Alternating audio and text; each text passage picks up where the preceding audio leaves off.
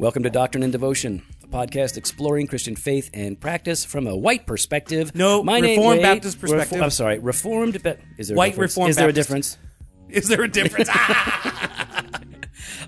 From a Reformed Baptist perspective, my name is Joe Thorne. I'm the lead pastor of Redeemer Fellowship in St. Charles, Illinois. And I'm Jimmy Fowler, Elder Candidate at Redeemer Fellowship. Who just finished his oral exam for his elder candidacy. Whoa! Yeah, man, and I think you might have passed. Maybe. I mean, I'm not sure. Maybe. I'm not sure. I'm not quite sure. I'm actually even concerned. Maybe I don't know. Yeah. You know, The jury's out. It's gonna come down to the votes and see how it goes. It's a little subjective. It's a little, it's not like a Scantron test, where like you get the answer right or you get the answer wrong. It really comes down to it comes down to likability and presentability. See, I feel like I have that down. I have likability and presentability down. Well, let's go ask some of the men at La Vida Cigar Shop who have played you in Canasta how likable you are. Oh, they don't like me because they can't beat me, and they can't be me. That's the problem. That's right. So what are you gonna do if people can't beat you or beat you? They just mad. They berate you. See, I got the visa there. Yeah, you like that. I liked it. That was good. Proud. Yeah, man, it went really well. It was a great thing. A bunch of people came out and watched the exam. More than I've seen at other ones. It felt like people knew what was at stake here. They're like, oh, this is the beginning of the turning point for the church. Yeah. Is Jimmy going up to the elder board. We need no. Jimmy is that help. No. He is that lifeline. Help, I think, is the right word. Jimmy is going to come on staff as the help. I think you can't say that, Joe. What do you say? You white, you can't say that. Well, that's why I can say it. You can't say that because you're white. I don't know. Speaking of which, what are we talking about today, Joe? Rest, relaxation, and recreation. Is that what we're talking about? It actually took us a while to figure out. Oh, my gosh. What are we going to talk about? Because our original title was... I don't remember. Fire the White Pastor. Fire the White... that was a throwback to the to worst racism episode that's ever been on a podcast. Well, I don't know if it was the worst, but that part was awesome. That part was pretty good. Jimmy got in trouble for saying "fire the white pastor." Fire the white pastor. His black friends are calling like, "Hey, man, I know what you were trying to say." I know what you were trying to say, and I was like, "Thank you." Everyone else got me. The white people didn't get me, but that's fine. No. White people don't get it sometimes. Yeah, I get it. So we tried that one. What was the other one we were going to say? We were going to say relax. White people. Relax white people. Yeah, that's right. And we're still trying to... I think we finally nailed it down. We've nailed it down because you guys know what we're talking about, but in light of current events, we thought, let's talk about this. And we don't have everything, obviously, everything sorted out. We have some thoughts. And if you guys want us to go deeper into this and to interact with some of the more concrete ideas, we'll do that. No problem. But we at least wanted to maybe encourage people as this conversation is continuing to really engage it in a thoughtful way, in a Christian way. Yep. So what were really the issues that are at stake here are the issues of race and racism and reconciliation. And that is why that is our title. That's the title. That's the title. That's it. Nailed it. And why, what's going on? Where is this? Because we're always having this conversation in lesser degrees or greater degrees. Right now, to a greater degree. Yeah. And that's because it's a little tense. Oh, it's aggro out there. So why? The interwebs are aggro, and I'm not talking about Reform Pub. They're always aggro. They're steady state. They're steady state of aggro, cage stage. But now it's like, you mad, bro? Oh, they mad. So mad. They mad. All right, so what's going on? How did people get triggered? How did people get triggered? They got triggered the MLK 50 conference. Thanks, Martin Luther King Jr. Oh, you're going to blame him? Well, I got to blame somebody. So MLK 50 by the gospel. Not his birthday, by the way. Not his birthday. MLK 50. It is not the celebration of his assassination. This is a remembrance, a memorial of his assassination, where he essentially gave his life for the cause of racial reconciliation and equality and things like that. And so it's put on by the Gospel Coalition. So John Piper's there, Eric Mason's there, Thabiti is there, Russ Moore is there, and so people are speaking. And you know what? They didn't all say the same thing. No, there were some differences in there, and there was some diversity. Yeah, there was a little bit of diversity. There was some diversity in there, and so, I think this is kind of the whole conversation now is kind of centered around some things that the BD has said, as well as what he has posted. Right, there's an article online, and things then like that. the social media discussion between him and James White, Dr. White, yeah. Mm-hmm. And so, yeah, that's kind of, there's a lot of articles, tweets between the two. I mean, they're going back and forth, and they're trying to be cordial enough as brothers in Christ. I heard that B.J. Hall is leading his church right out of the SBC because of this. Oh, you know what I have to say? What's Two that? words. Bye, Felicia. That was not a setup. I don't know if that's why he's leaving, but bye. Okay, and listen, this matters to us on a lot of levels, right? This matters to us because the concepts, the reality of the sin of racism is painful and infuriating to us. Yeah. And it's not that we aren't ever prejudiced in any way, but No. but racism and oppression and that stuff, that triggers us. That hurts, that offends, and we're passionate about that. But it's also, this whole controversy is also something that we're interested in because these are our friends that are talking. Oh, yeah. I mean, we know Dr. White. We've had conversations Yeah, with we're Dr. good friends White. with James White. Correct. And I know that you and Thabiti have had a relationship. No, not really. I don't really know him like myself. He knows me. I know him. We've talked and had breakfast. Oh, and he stuff. knows you? Oh, Well, he knew me before I knew him. I knew him before he had that cool gray hair. And did he know you when you had hair? No. Thabiti and I know each other, but we're not like friends. No. But I like him a lot. So James is a friend, and Eric Mason is a friend of Eric ours. Mason's a friend of ours, So yeah. we've got. Who we text back. Hey, yeah, thanks, Dr. Mason. I appreciate the text backs. I was just talking to him today on the phone. Really? On the phone, yeah. We were chatting. Yeah, we We were. Hey, you know what we were doing? We were chopping it up. You guys were. Oh gosh. What? That's a thing. You chop it up. Mm-hmm. Yeah. Is that your thing to chop it up? No, not really. Not really. No, I don't say that. No. Well, apparently you do because you just said it. Yeah, well, I can. I just got done talking to Eric Mason. So we have friends that are all over this thing, and then beyond that, right? We have all like our listeners. I'm sure that there is a divide between many of our listeners. And I know some of our friends who do other actually he's put it on social media so I could say it, but from the Bar podcast, Dwayne. Yeah, he's racist. Is concerned. Stop. Oh it. no. Is concerned because he. At least from what I'm seeing from his social media interactions, there's a concern for him that there's a divide within the church, and that I guess for him, as the way he's been saying it, is you can kind of see it happening. It's kind of been building up to this point, and now there's just this greater divide, at least in his estimation. Yeah, and I think that's fair. And right now, he's probably feeling pretty good about changing the name of his podcast. No, it was come on, I'm just saying, like right now. The Bar podcast, it's biblical and but reformed. That's not what it was originally called. What was it originally called, Joe? Black and Reformed, which I preferred. I like that. I actually thought it was really good. That was really awesome. Mm-hmm. But no, yeah, Dwayne is super solid, and he sees it. And of course, he's going to see even more of it and see it from a different perspective than we're seeing it. Oh, of course. So we wanted to jump in and talk about this stuff. And really, our aim here is just simply to encourage people to listen to each other. Yeah. So we're going to get into some practical steps to making the most of this conversation. Yeah. But before we even get into it, let's just deal with a couple of things, right? When we're talking about race, people talk about race all the time. Yeah. Race is a modern invention. What do you mean? It's a modern invention. Race is a new way. Like we're talking like. I don't know, what was it, 19th century, 18th century maybe was when this concept of race came up, where people were being categorized now in a unique way. And it was frequently used and originally maybe to almost exclusively used to rank, to subjugate, to control people. Yeah. Race... now, we're not talking about ethnicities. We're talking about race. Yeah, there's a difference. Race is not a biblical concept as far as Jimmy and I are concerned. No, I would say, well, I mean, as far as biblically concerned, I mean, there's only one race, the human race.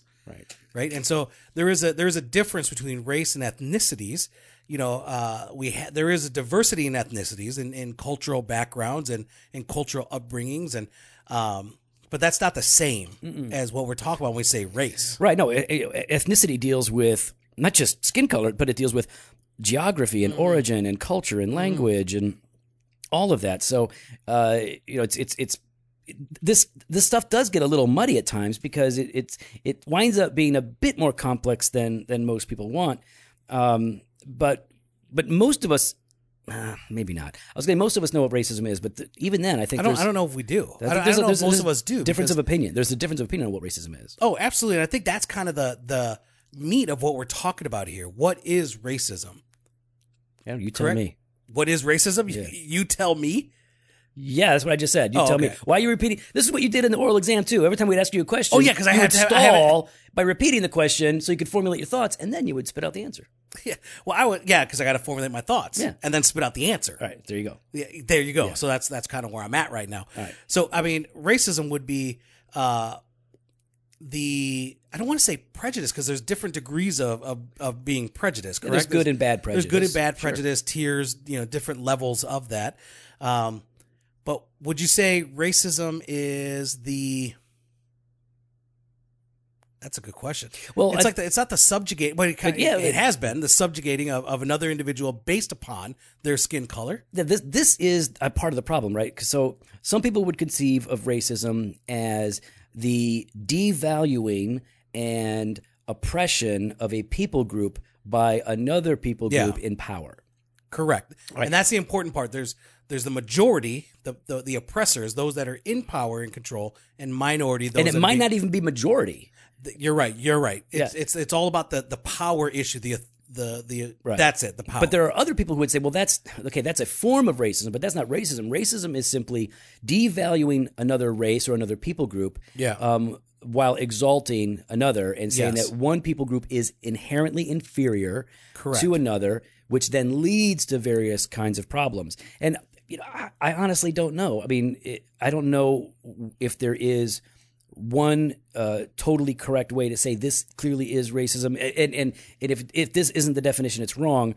In the past, I've always understood racism more as the subjugation of a people or the oppression or devaluing of a people by another group of people in power. Exactly, you're thinking Nazi Germany, I guess. That's Nazi Germany or America, right? Where, white landowners were, or South Africa during apartheid, right. So there you go. But But I'm willing to say, I could be wrong on that, and maybe racism isn't only if there's power in play. But if you're defining racism as it being something that is only real if there is power right behind it, so that you can actually do something with it, then you can't be racist if you don't have the power. And if that's and I know we've gotten pushback in the past on that comment. Yeah. And that's fine. So if the proper definition of racism means that you have to have power behind you in order to truly be racist, then okay. So technically, then in that case, by that definition, a minority couldn't be racist, but one could still be prejudicial. Correct. One could still be hateful. One could still be mean. But it's like we get so hung up on a term that it's like we can't move on and continue the conversation. So what I want to say is okay, so let's find out if we agree to disagree on terms, and then try and move on so that we can see what else lines up or doesn't line up, and what the possible solutions are. So then, what's our let's talk about our history in the U.S., right? And not just in the U.S. And well, let's first start with the U.S. I mean, our history in the U.S. as we're painfully aware of and to our shame, has been the devaluing and the subjugating of African Americans. Yeah, and not just African Americans. Oh, Native Americans. Right. Yep, Native Americans. Yep. Chinese Americans. Oh, yeah, Japanese. Japanese Americans. World War II. Oh, that's right. Yep. I don't know if that was flat out racism, but boy, it kind of looked like it. So yeah, what I would say is there definitely is the reality of racism in our country from its earlier stages to today. Racism is still alive today. And it is, I don't know, I guess I would say that you can't have an honest understanding of your country if you don't understand the good and the bad and the ugly. Correct. Right? It's one thing to glorify your history and your past and your heroes and have this fake view of them. Yeah. That's not helpful. It's different though. I think the same problem is to say, okay, I'm not going to recognize anybody for their accomplishments, good and bad. I'm only going to focus on their bad and the things that they did that were wrong. I think that's also unhelpful. Correct. We need to say okay, so whether we're talking about leaders, political figures, or our country, it's a mix of good and bad, and we have to recognize both. Right? And we have to recognize that it's not just in the world, in the secular sense, but we've seen it in the church as well. We've seen it in the SBC. No, stop. You're telling me the SBC does not have? We've talked about this. Wasn't the SBC founded by by like African Americans. Oh, is that really what it is? No.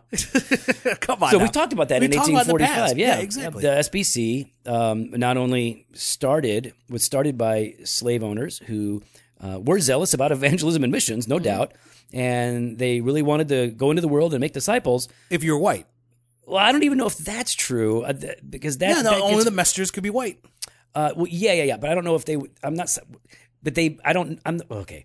I'm going to say they may or may not have been willing to reach other ethnicities while out on the mission field. Is what I'm saying. So in terms of those who were going to be sent, yes, these would be white people who would be sent. So we're talking about slave owners who had, by and large, a terrible understanding of the humanity of African Americans, the personhood of their slaves. Yeah. And so there was definitely a problem in the SBC. Which is something we still need to I think we have recognized. Yeah, was it 1998 when we officially said, hey, listen, we need to we repent of the past racism and prejudice that has existed in our convention. And I can't remember if it's recognized that it's still alive today, but hopefully it did. Yeah. Because it is. Racism Racism is definitely still here. So, to a degree, a lot the progress has been made. Yeah, I think so. I mean, look, slavery is gone. Yes. Now, the way that it ended wasn't the best way for it to end. In a sense, the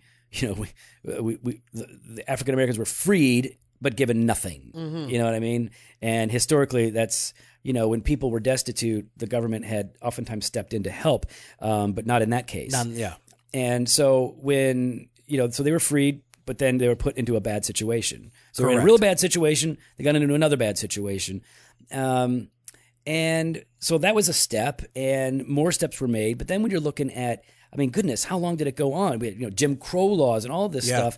So that, black people got to vote in the 60s? Was that when they got the right to vote? The 1960s, not the 1860s. That's bananas. Yeah. Yep. That's bananas. So we've made progress, absolutely. And but it's still part of our to a degree, like to our recent history, right? Yeah. Like there are people alive that still remember and feel the ramifications of that. And there are people who are alive who still feel racist hatred toward other people groups. Correct. And so it's still a problem. Even though we made progress, there's still a problem because it's a sin problem. And I think, though, that, some people, they see the okay. I think a lot of white people, I'll speak as a white guy here. In case you didn't know, I'm super white. So I'm a good rep of whitey. Super white. I'm super white. Super white. The only thing I'm like copy or paper white. That's how white I am. No, you're not. Nah. Copy or paper white has money. You don't have that. No, not the cheap copy or paper. Okay, you're cheap copy or paper white. Dunder Mifflin. Dunder Mifflin white. So I think, a lot of white people will go like, well, I'm not racist. And look at all this progress that's been made. Mm-hmm. We've got interracial couples marrying and people so by and large are chill, and maybe you don't know anybody who says anything bad about blacks or Asians or whomever, and so to you it feels like, man, this is a pretty sweet time. But it is still a problem, and it's hard for some of us, especially white people, to recognize the validity of the concerns and the fears and even the anger that comes from minorities who have experienced prejudice and racism today when I haven't. The worst I get is a funny look because I have a lot of tattoos and a beard. Yeah. That's about it. That is about it. So I think what people would ask then, why is it then a sin? And I think we need to hit on that, why this is a sin issue, why this is still a problem today. Yeah, we've talked about this before. We've talked about this before. Racism is a sin for three basic reasons. Number one, every person is made in the image of God, right? Yep. Everybody's made in the image of God. That means everybody has dignity, worth, value. And so whether your neighbor it looks like you or looks different from you, whether he is a good person or a bad person, relatively speaking, my Calvinist friends, okay? Whether he's a good person or a bad person, or whether she is a terrible person or an awesome person, you still, because they are made in God's image, called by God to treat them a certain way. That's right. And you kind of touched on that. The second thing is the biblical call to love your neighbor, regardless of their ethnicity, regardless of their cultural background, regardless of where they come from. you're called to love them for the sake of Christ. Yeah. And ultimately, like maybe the clearest demonstration of why racism is sin is because when Jesus Christ died on the cross, he died to purchase for himself a people from every tribe, tongue, and nation. He died for all kinds of people, every ethnicity group. If you're thinking race, every race, that is the demonstration of God's love for all humanity. It's the sacrifice of Christ for all humanity. So for us to then harbor racist thoughts as if, well, one race is inferior and another race is superior, and we're going to exalt ourselves and push down another, you're not just doing it wrong. You are dishonoring God, and you are dishonoring the people that he has made in his image, and even those that he has made for his pleasure in the kingdom. The 2018 Doctrine and Devotion Conference is just around the corner, but there's still time to register. It's going to be bigger than last year, and that's thanks to our 7 sponsors. Wait, 7? 7? Oh, yes, we big time now. That's a holy number. B&H Academic, who put out the Spurgeon Study Bible. There's Moody Publishers, who put out your 3 books. We got Logos Bible Software. We got Missionaware. We got Legacy Dads. It's all going to be cool. Great. Yeah, and we also have some amazing coffee that's roasted locally here by Fresh Ground Roast. And the coffee is brought to you by Crossway Publishers and Soldiers of Christ Prison Ministries, led by Scott Kalis out of Redeemer Fellowship. This is a ministry where Scott disciples men who are incarcerated, helping them to become better followers of Christ and better dads as they exit the prison system. So you do not want to miss out on this. Go to doctrinedevotion.com and register now. So, I mean, Joe, we talked, we're saying racism, and then reconciliation, like the solutions to reconciliation, because as some of our brothers and sisters are saying, they're sensing this kind of wider divide in our Christian community. And so I guess really you have to ask 2 questions, right? Like, how is reconciliation possible? And do we even need this reconciliation? I think we're good. You think we're good? Yeah, we're good. Is that your answer? I'm chill. We're chill. I don't feel any racism. What's the problem? Yeah, I mean, obviously we want reconciliation. I mean, is one of the most dominant biblical themes, gospel themes, is that of reconciliation, right? Reconciliation to God and reconciliation to one another. Yep. Jew and Gentile reconciled together in one body, reconciled to God through Christ. I mean, so reconciliation matters. It should matter to us, and we should be all about it. I think the way it won't work is, by hoping and doing nothing. Reconciliation isn't going to happen then, right? Mm-hmm. And Thabiti makes this point in one of his blog posts, saying that racism isn't just going to fade away and die away. All sins continue. Sin will continue. Yeah. And he makes a good point there. Like, listen, this has to be addressed. It has to be confessed, and it has to be repented of. I couldn't think of another S. Repented. It needs to be repented of. And so I would say that on the front end, to begin to deal with this issue and approach reconciliation, we do need to probably recognize and embrace painfully our corporate guilt as a country. So listen, I love America. I'm pro-America. America. In fact, I love America so much I call it America. Because we're on the nickname basis. America. So, but boy, when you start to push for us embracing our corporate guilt as a nation or as a country, people get squirrely about that. Oh yeah. No, they feel like, well, hold on, that's not me.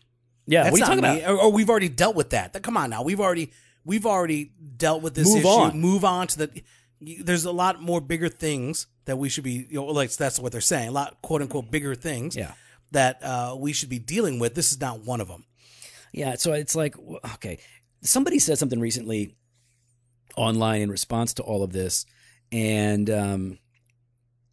I liked, I guess, that the person said this because it resonates with me. If somebody were to say the evangelical church needs to repent of its lack of heart and concern over abortion, I don't think there would be near as much pushback. Now, this is what this guy said, and I agree with him. And in fact, when you talk to people that are really passionate and really deep into the movement to abolish abortion, one of the things that they point out is like, listen, one of the reasons people get so defensive on the abortion issue is because there is guilt in their conscience that we have not cared or felt or done anything. And so they respond by deflecting and defending themselves.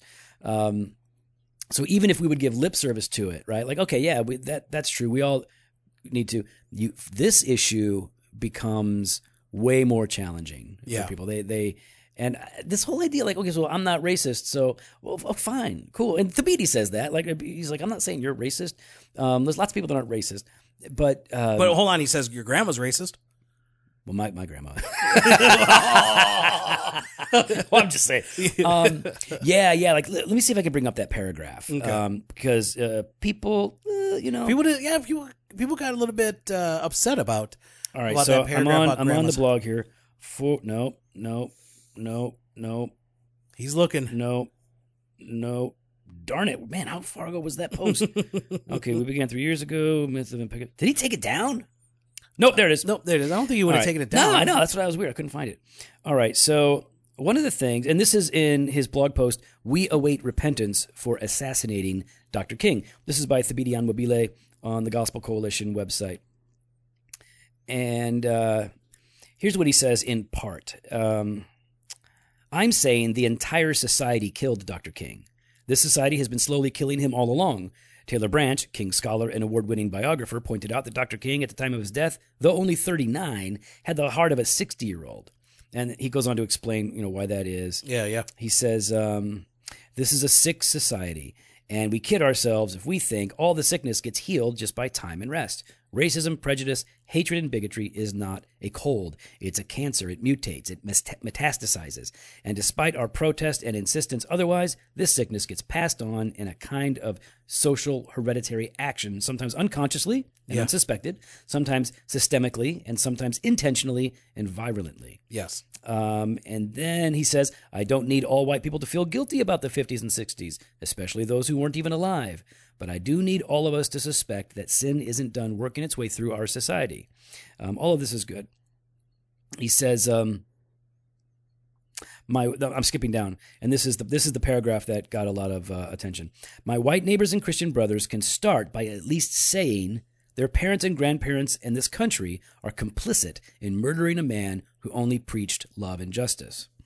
And he's not specifically saying Jim's grandpa. Yeah, exactly. Or my grandpa. No, but he's saying the culture at large, society at large, had allowed it to get to this place. Yeah, and many of them fed into that and played a role in that. So, look, I mean, what he's essentially saying here is that, listen, we have to admit that our country and even the church is complicit in racism, which led to the death of Martin Luther King Jr. And I don't have a problem with that. I mean, do you have a problem with that? No, I don't have that. Because you fire the white pastor. But, and so, I mean, but people would sit there back and say, well, hold on, I'm not a racist person. Awesome. I'm glad. How do we know? Oh, how do you know you're not a racist How do you know if you're racist or not? Because you have a black friend. Oh, that's what I'm not racist. I have a black friend. Oh, gosh. You're right. That's what people always say that. Oh, I'm not racist. I have a black friend. I think that's great. Like, I can say, I think genuinely, I'm not a racist person, but that's not the issue. The issue isn't, are you a racist? The issue is racism alive? Is racism doing damage? Mm-hmm. And have we addressed the issue? And how can we better address the issue? Ultimately, what we're talking about here is not just the problem of racism, but the problem of reconciliation. Yeah. How do we achieve increasing reconciliation for the people in our country? And of course, there's going to be political, social action and all of that, but there's more to it than that. And absolutely, we've really got to get into, I think, what we think are the deepest solutions. Well, I think because what we're talking about, this is a theological problem. Yeah. This is a theological problem that requires theological solutions. Yeah. And back to kind of what we were talking about, why this is sin. The solutions are Imago Dei, the love of neighbor, and the death of Christ, recognizing the image of God in every individual, right? That there's worth, value to them. Yeah, the theology, if it's right, that doctrine will give birth to devotion, which will move us to do something. Yes. So it's one thing to say, I'm not racist. It's another thing to say, I'm not racist. That's why I speak up when I see racism or when I see prejudice manifesting itself. Correct. Or when I see, legit inequality, discrimination, oppression, whatever. I'm going to stand up because those are people that God made for his own glory. I'm supposed to love my neighbor. and Christ died for people from every tribe, tongue, and country. So I want to be a part of God's love, God's creation, and God's work in this. It has to be that way. And so the church is the one that I think should be spearheading all of this. I mean, the church throughout different points in history, like they had great contributions that extended out of who they were as the church and into the broader culture. That's right. And this ought to have been one. The civil rights movement. There was some, but today, if we're so enlightened, if we've made so much progress, then why can't the church be the most vocal about? Why are we so defensive when this comes up? Right, like we do get defensive. We get really, really defensive. I mean, I think especially white people. Oh, I'm just saying, especially you just lumped all us white people into one category. I'm just saying, generally speaking, there's this white reaction. Just watch. People are going to be mad at this conversation. People are going to be mad at this conversation, and they're going to say that. But you kind of see that as soon as racism gets brought up, or the issue of racism, or how it's still affecting other brothers and sisters in Christ, a lot of times white people will speak up in defense. Yeah. Like, you know what I mean? Like they get defensive of it rather than slowing down, listening, seeking to understand. Yeah. And listen, like I've been a part of discussions on race, and when I'm asked to be on those discussions, I usually tell them I'm not the best guy. Like if they want, we want a white guy to represent on this, and from that perspective, I'm like I'm not a great guy for this. No, because hey, no, you're not. You're not. Come on. I'm pretty good. You're a horrible white person to represent on this. Gosh. So I would say that, listen, you guys, there are smarter guys, so sometimes I'll wind up in that, and I'm really honest. I tell people I really try to just listen as much as I can and try to understand as much as I can, because my experience has been very limited. I grew up in a white city. I went to white schools. Moody was pretty diverse. Southern Seminary was not, and now of course SBC. So and then I was, and then I'm back up here where I'm from. So I like to listen a lot. But so then, what about? I mean, can't we all just get to the point and to the place of being colorblind where we just don't see these things, Joe? You're trying to poke the bear. Yeah, I get that. I get why people say that, and I understand. Do you agree with that sentiment, Joe? I would say I agree that there are people who don't consider ethnicity or race when they're meeting people of various. So you disagree with the media that it's rubbish? Nope. I'm saying I agree that there are people who go in to situations where they're encountering people from all different places, cultures, contexts, languages, and it doesn't register in their mind very much. They don't treat anybody any differently. They may be, in a practical sense, colorblind. What Thabiti would say, and what others would say, and I would agree, is that to be colorblind does, in a sense, a disservice to the way God has created us and made us. We should be able to see and to even celebrate some of those cultural diversities, right? Some of the differences among us, and recognizing that there are, colorblind in itself is a little tricky because it's tricky. But it's tricky because it's not because it almost sounds like we're just dealing with the color of skin, but we're really dealing with ethnicities. Yeah. So there's a problem there because there's more to people than what you just sort of assume or see. I think it's important for us to recognize where people are from, what they're going through, what their heritage is. I think all that's good. Like I like to learn about other people's families and backgrounds and cultures. I think that's a good thing. So colorblind, if by colorblind you mean I don't judge anybody based on the color of their skin, great. Okay, then maybe I'll be colorblind. But if by colorblind you mean that we should not pay any attention to the ethnic diversities among us, well, I would say that that's probably not helpful. I would want us to celebrate, to understand, to celebrate, all that is good, and to understand. Because if you take this colorblind thing too far, then you're going to have a hard time understanding where people are coming from and understanding their perspectives, right? So it's like the church is supposed to be the place where reconciliation is is most happening. Yes. Right. And this is where, like, James White is very right on this, that, and I think Thabiti would agree with what I'm going to say here, that in the church, there is, in Christ, we are one, we are unified, and the walls that divide us are torn down. But that doesn't mean that we don't recognize that there are differences and that we don't celebrate that God saves us from so many different kinds of backgrounds and cultures and all of that.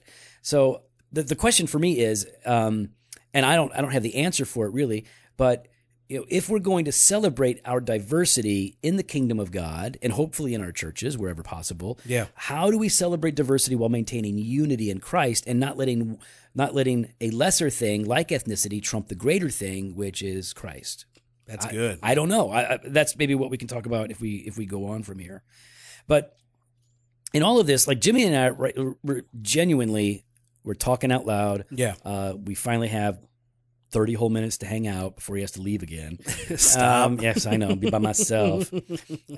So, hey, everybody, text me, hit me up. I'm all by myself. No, don't. I'm way too busy.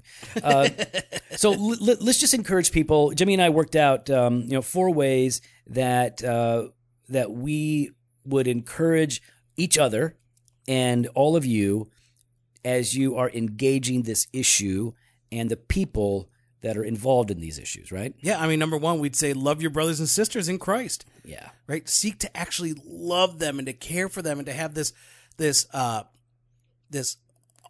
heartfelt emotion, be moved for the plight that they are going through, for the issues that they are facing.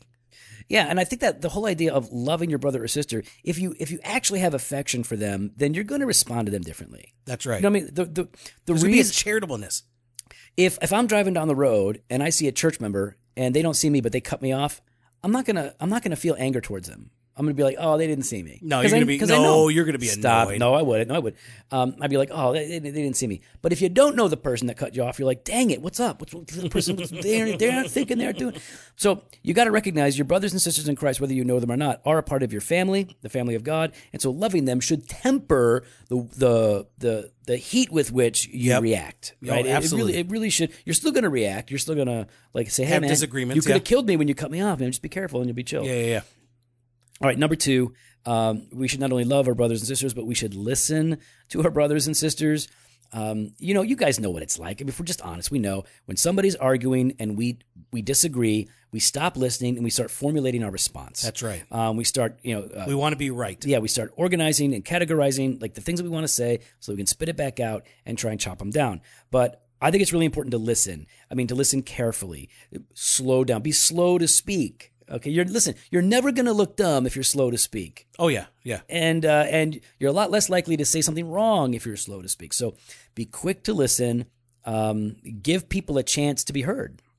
Yep, and that goes with it. When you're hearing them, seek to understand them. Yeah, that's the third thing, right? Try to understand their position and where they're coming from and what they're trying to say. Don't assume the worst of what they're saying, and don't neglect to see where they're coming from, because they're coming from a set of values and presuppositions and experiences, and you need to understand that to properly evaluate and to listen and to love. Yeah, I think if you love them and you're listening, you're then able to understand. Mm-hmm. And if you understand, you are that much more able to love. I think you're right. It's like it's a cycle that way. And listen, Christians, one of the things that we pride ourselves on is hermeneutics, how to interpret. Yep. We have various kinds of literature in the Bible. We take courses, we teach classes, we read books on how to properly interpret what someone else has written so that we can understand something called authorial intent. We look at context, we look at language. That's right. We try to understand all of these things. And if we're Baptists, we're going to split over and over again over these things. So if somebody has written a blog post or issued a podcast, do your best to properly interpret them. Mm-hmm. Don't say, well, because they use this word, it must mean X, Y, and Z. Listen, okay, that's a possibility. But look at the context. You know who they are. You've got their body of work. Here's an example. When Thabiti started on the Gospel Coalition, he wrote quite a bit about African-American history and how many African American churches were in decline and had lost the gospel, or had there had been some real problems. So he pointed at the African American culture and context. Yeah. And so now he's pointing at the Anglo American church context, and he has lived in both worlds. Mm-hmm. He's from Dever's church, so he can speak into this issue, and he's not being a hypocrite. He's not being a hater. This is what he does, right? So take that into consideration as you're reading this guy. I didn't hear the Anglos getting upset with him about when he was critiquing the African American church. Were they? No, there was like high fives. Oh, there were lots of high fives. Oh, there was lots of high fives. Virtual high fives, of course. Yeah, a lot of likes and retweets. Yeah. Yeah. Number 4, help your brothers and sisters. You're not loving, listening, or understanding if you're not willing to help. Yeah. Right? I mean, the person who says he has faith and does nothing, that faith is useless. It cannot save you. If you can have, you could say that you love, but if that love isn't demonstrable in any way, then how, in any sense, can we say it's real? Love is sacrificial. Love acts. It works. So we ought to be asking, what can I do? And again, listen, I can't tell you 10 things that you can go and do right now to make a difference other than what we just said. And what I'd like to do, what Jimmy would like to do, is talk to people who are in the midst of this to a greater degree than we are and learn. We want to understand more of what we can do, because here's what I want. I want the world. Here's the thing. The world is going to hate us for our doctrine. They're going to hate us for the exclusivity of salvation in Jesus Christ and our morality that we have derived from the Scripture, right? About sexual morality and all of this. What I want them to do at least is to marvel at how unified and peaceful and loving we are toward one another despite all of our differences. And yes, the gospel is the one thing that's going to accomplish that, but the gospel accomplishing that will happen as it leads us and moves us to act, to help, to actually do something. Well, we'd love to hear your thoughts. Not all of your thoughts. Not all of your thoughts. Just some just the ones that agree with us. Yeah, okay. It's all right. Go ahead. Hey, if you're going to be mad, that's fine too. You can follow us on Instagram and Twitter at Doc and Devo, or on Facebook /Doctrine and Devotion. You can head on over to the iTunes and leave us that honest 5-star review. You can also go over to the website, drdevotion.com. There you can contact us. You can sign up for the email blast or hit up the store, and you still got time. Register for the 2018 Doctrine and Devotion Conference. Like 400. No, we're not at 400. We're over 300? We're over 300. Okay, what's next? 400. Fresh pod every Monday and Thursday. Blog post on Wednesdays. Video content when available, or maybe other people are going to start doing the video content themselves and maybe have it upside down. Later.